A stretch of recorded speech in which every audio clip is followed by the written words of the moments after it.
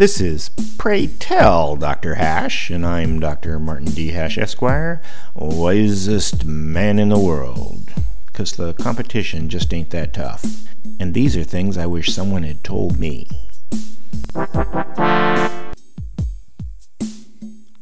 Today's topic: masculine debate.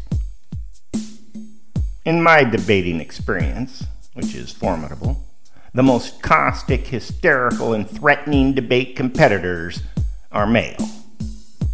Females may be insulting and antagonistic, but they rarely resort to serious name-calling. They may say you're narcissistic, stupid, or immature, but that's about the extent of their verbal arsenal. Males, on the other hand, will go right at the core of your self-respect, insinuating that you are a liar, cheat, or even a pedophile. Another masculine debate trait is endurance. A male will not back down and will not let go. They will even stalk you across threads, something females never do. Whatever the controversy about transism, the ability for biological men to call themselves women, the easiest way to tell online is simply by debating them.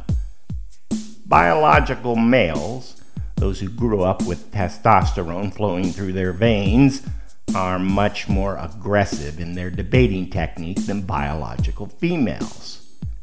Another male can recognize masculinity from their lifelong experience in the male dominance hierarchy, which females can't mimic, or at least don't want to. To defeat a trans woman in a debate about trans women is to first state that men are bullies. The trans woman will agree with you. Then continue the debate about the biological differences between men and women. Remain calm but insistent. And when it's clear that your opponent is bullying you, responding like a man, point it out. A trans woman who is invested in their new sexual identity will recognize the truth of that revelation and immediately disappear.